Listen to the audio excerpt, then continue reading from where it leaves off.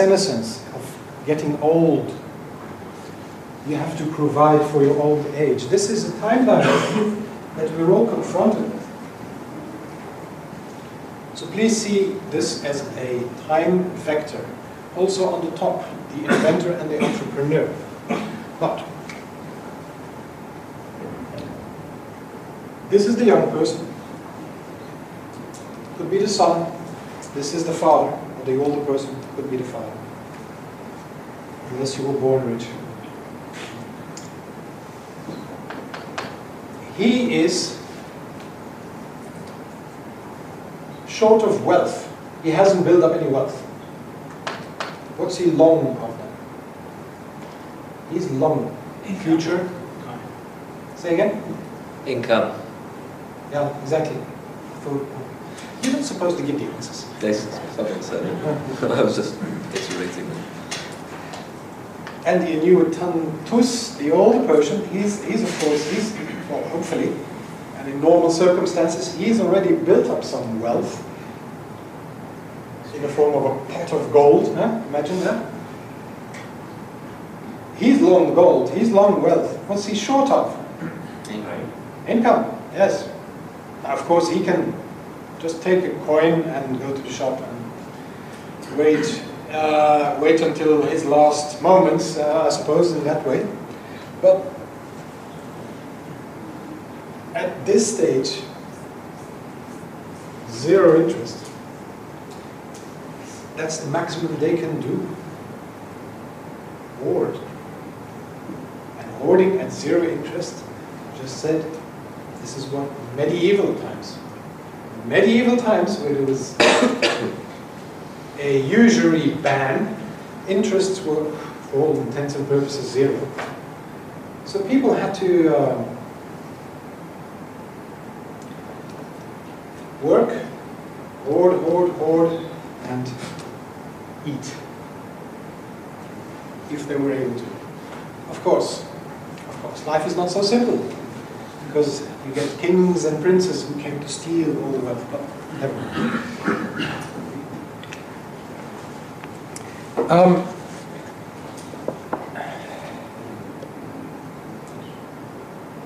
There's two more participants. One is the inventor and the other one is the entrepreneur.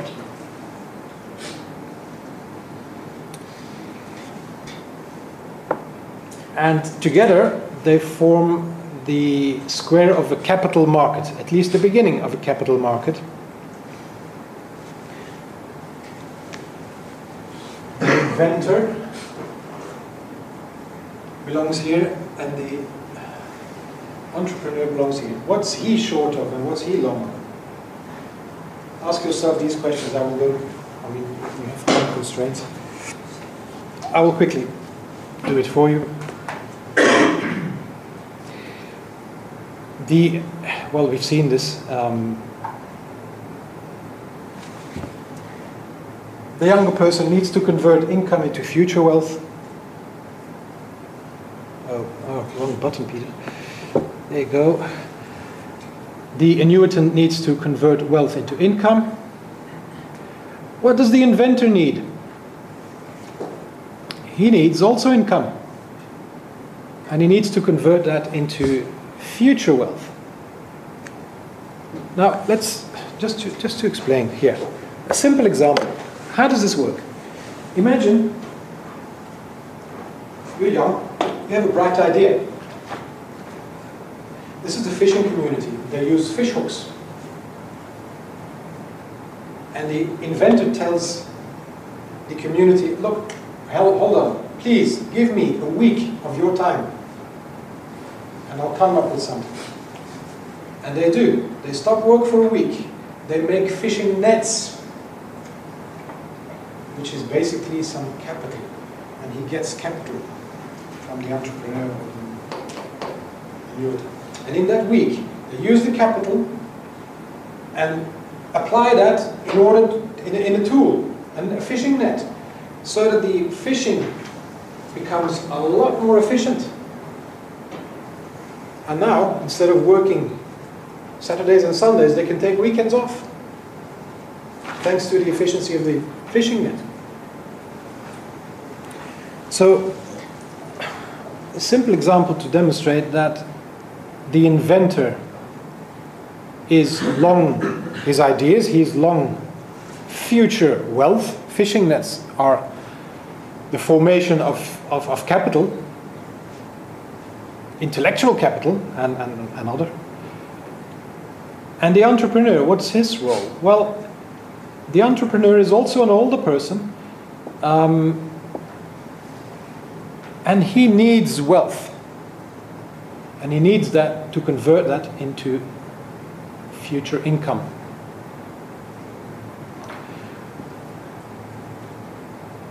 The entrepreneur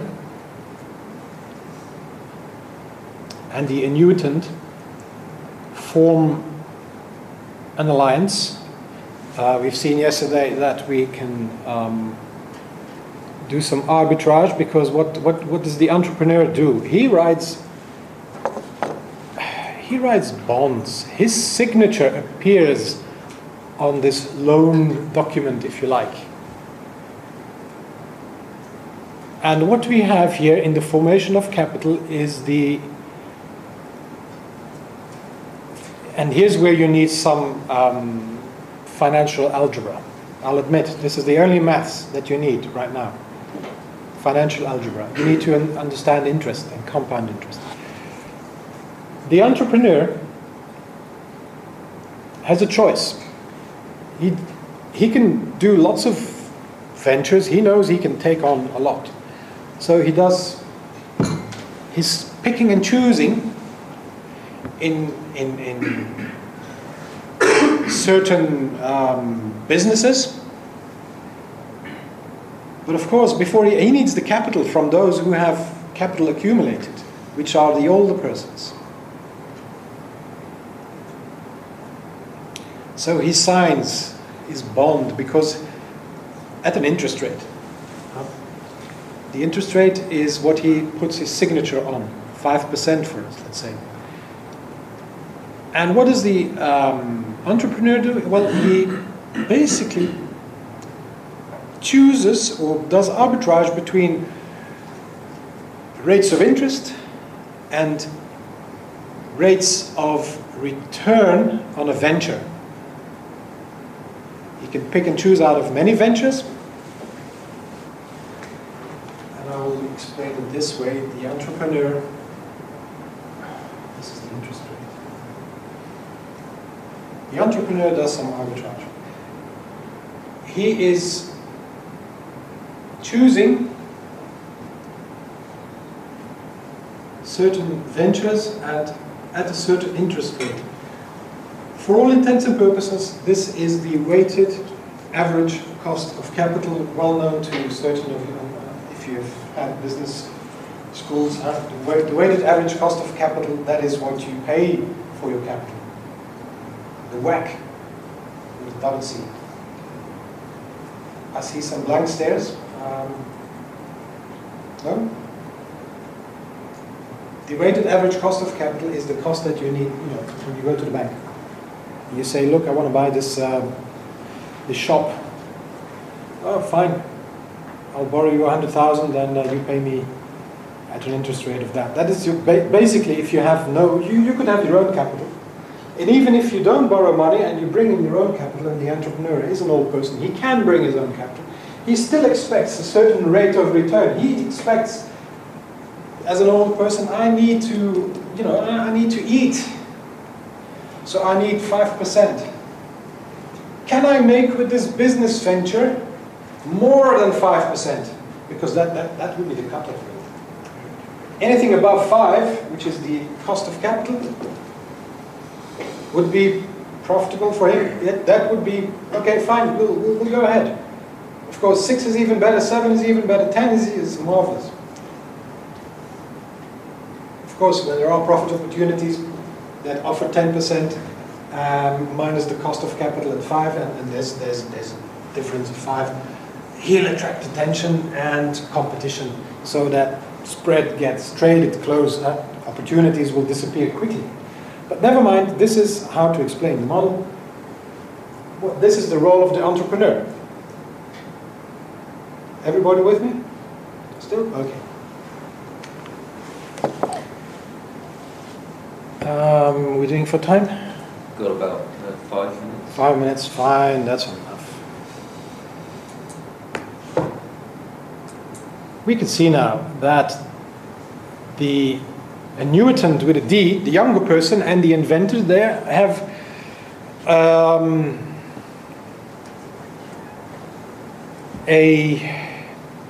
they're in business together in the sense that they are in the formation of research and development. Future wealth. Future wealth is research and development, right? And the other half of the square model, the annuitant with a T, basically the older people with and an entrepreneur, they're busy. Their field is the formation of capital. Not only can we see the left-right division here, we can also see another division.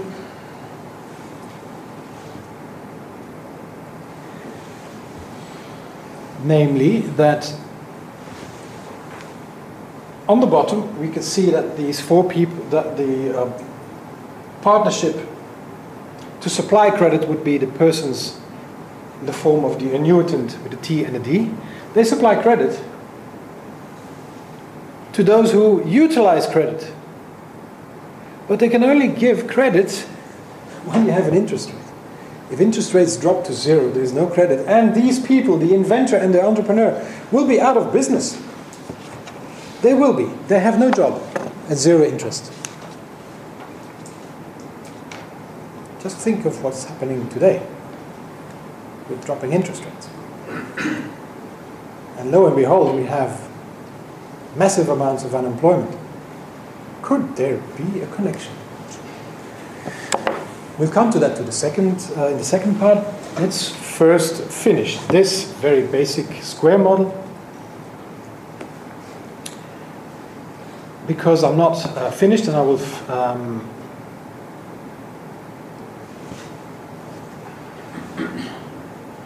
introduce another one.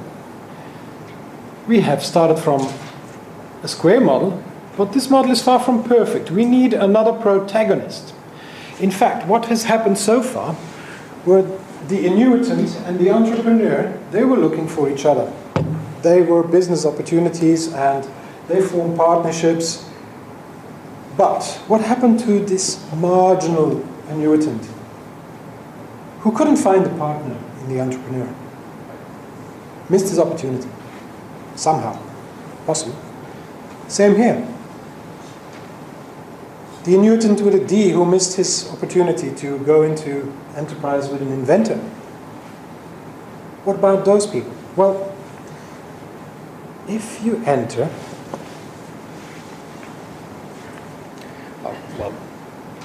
I should say first, discipline of mind, okay. There is, before I introduce the fifth protagonist, I should stress that there is asymmetric bargaining. Asymmetric bargaining in the sense that at all times these people can survive at zero interest, but the others can't. That's why there is no symmetric bargaining position.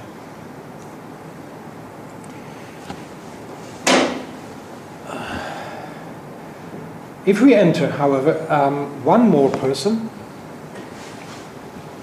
the capitalist, and I know capitalist, the word capitalist has sometimes this bad connotation. You should look at this. I offer you, well, basically the professor offers you another look at the meaning of a capitalist. That capitalist forms a troika between the inventor and the entrepreneur.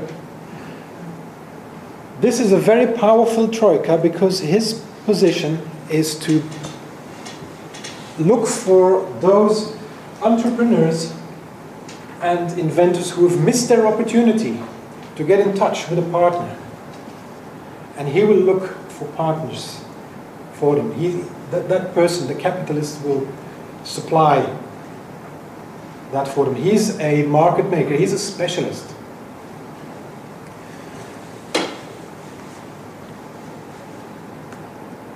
And now, how does that happen?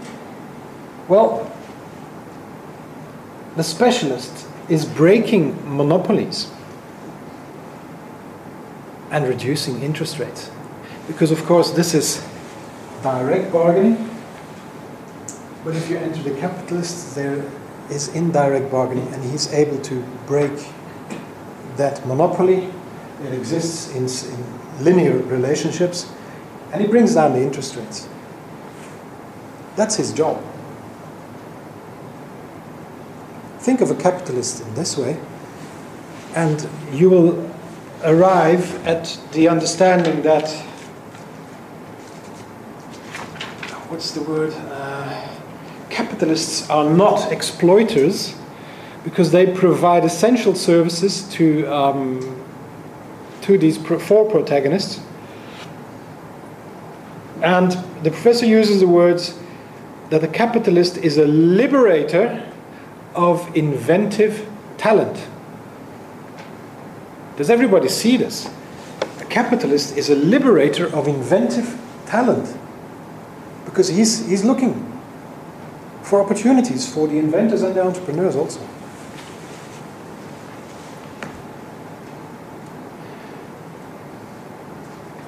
At this stage, we're ready to, we're going a few minutes over time, but never mind, we started a bit later here.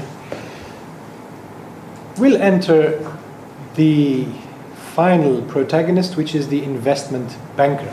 The investment banker is the partner of the annuitant with a T and a D, and his role is to do exactly, or in a symmetrical way, what the capitalist does. Those annuitants with a T and a D who missed an opportunity to get into partnership with an entrepreneur, whereas it used to be the entrepreneur used to miss his opportunity with an annuitant, well, reverse the roles now, and he is the go-between there. That is his role. Now, his function is basically clearing and brokering between the other five participants, and he matches maturities of those bonds. Those bonds written by the entrepreneur. His signature. I mean, remember, he is short of capital. He gets the capital from here. So he puts his signature. Right? That's his bond. And that has a certain maturity. Now, there's thousands of entrepreneurs who are willing to who underwrite or put their name, they put their good name and signature under a certain venture, which is, in essence, a cash flow generator. All businesses are cash flow machines. And the cash flows that he's engaging in, they could be for a certain annuitant, but if you put in a capitalist and an investment banker, it becomes a bit more abstract. You don't even have to know who's the other partner. Nobody knows in the end, but of course there is a commitment. You know, you have to pay that dividend, you have to pay that, well, in the case of interest, you have to pay interest. Now, as soon as I put my signature under this cash flow machine, you and I am obliged to pay you X%. Remember, I need something longer. I'm going to use this. If you haven't had a course in financial algebra, this is what you need to take home. Interest and present values are related. Okay, this is the most of maths that you will encounter today. Present values, PV,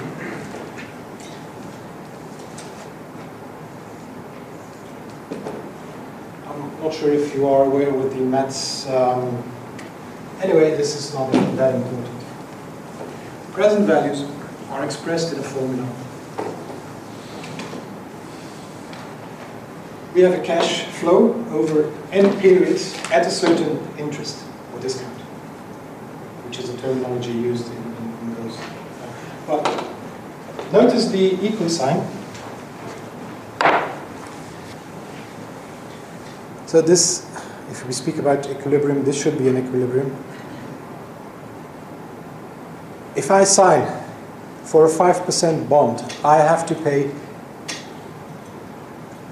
a number, n numbers of cash flows at this percentage every month to get to the present value of today. If I want 100,000, I need to, over 10 years, I need to divide that with compound interest. So, what happens after I've signed? The investment banker or anyone could go out and put my good signature in the market. And for some reason, interest rates are now not 5% anymore, but they are 4%. I still have to pay 5%, but what does it do here? Remember, if the interest rate drops, the present value of my bond, paying 5%, goes up. Of course, if the interest rate rises, the present value of that bond drops. Normal, right? That is what you need to take home. If you don't understand interest rates and compound interest, the present value is inversely correlated to the interest rate. If interest rates, for some reason, go up or down, the present value moves along. So the banker can put my bond into the market and sell it. As soon as I've signed, he sells it. Half an hour later, it's sold. Half an hour later, the interest rates have moved. Have moved down. What will be the present value of my bond? Well, I'm paying 5%, and everywhere else in the market, they're paying 4%. Obviously, my bond is worth a lot more. The present value of that bond has gone up. Yes? Everybody is with me still? Okay. Good. That's all I wanted.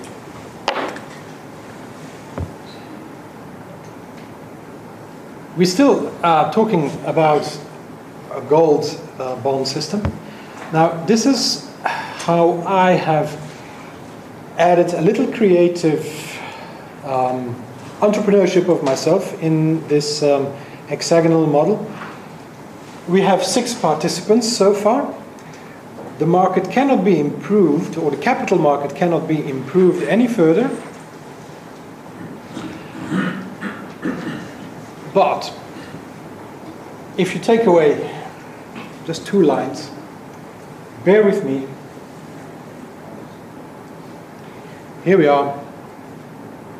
And I put on a few more lines, and we have 0 interest. We have a ceiling for the interest rate. We have a floor for the interest rate. And look what happens. Who is influencing the ceiling and the floor? I mean, Menger, 2 rates, even in interest. It's not Mises who says there's 1 interest rate. Well, under this hexagonal model, which is a very simple way of presenting a very complex given in society, we can actually reduce it to a visualization. Here we are. What's driving interest rates up or down? The ceiling. Well, hang on. We know that investment bankers are in the troika with the annuitant and, this one, and they push up the floor. That's their job. That's what they do. And the capitalist is bringing it down. So these opposing forces, they don't generate equilibrium, forget it. But they are opposing forces, and they're constantly working to narrow this spread. So the capitalist role and the investment banker's role are essential in narrowing the spread. Please understand. Without them, there's a huge spread, which is not good to anyone. Now, if you look at the top rate, why did I put there marginal productivity of capital? Well, the ceiling rate, you will see, is determined by marginal productivity of capital, which means that bond rates, remember, bond rates can go up and down. But I have a choice as an entrepreneur. I have a choice. I have to pay a certain cash flow at a certain interest rate. But if rates rise here, the WACC, the weighted average cost of capital, is still there. You know, that's kind of fixed. And at a certain stage, I need to understand, and the entrepreneurs understand only too well. Well, what do I do with this? Can I take the money to the bank, or will I go and get into a business? From here I can get 5%, no gray hair. Here I can get 4%. Why am I doing this? I can get 7%.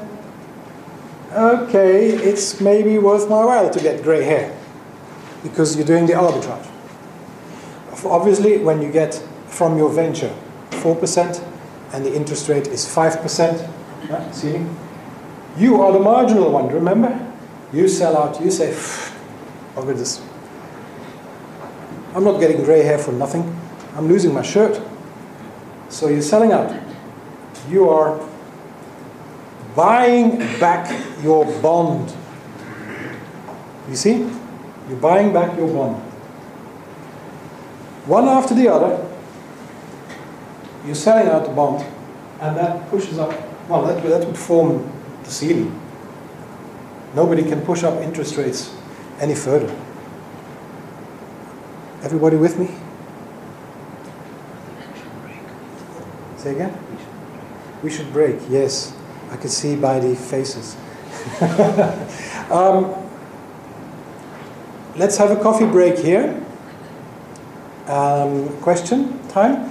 I'll finish this in the second lecture. Plus, I apply the very same model to a fiat credit system and formulate critique on the fiat system as we know it in monetarism and in Keynesianism. Thank you. See you just now.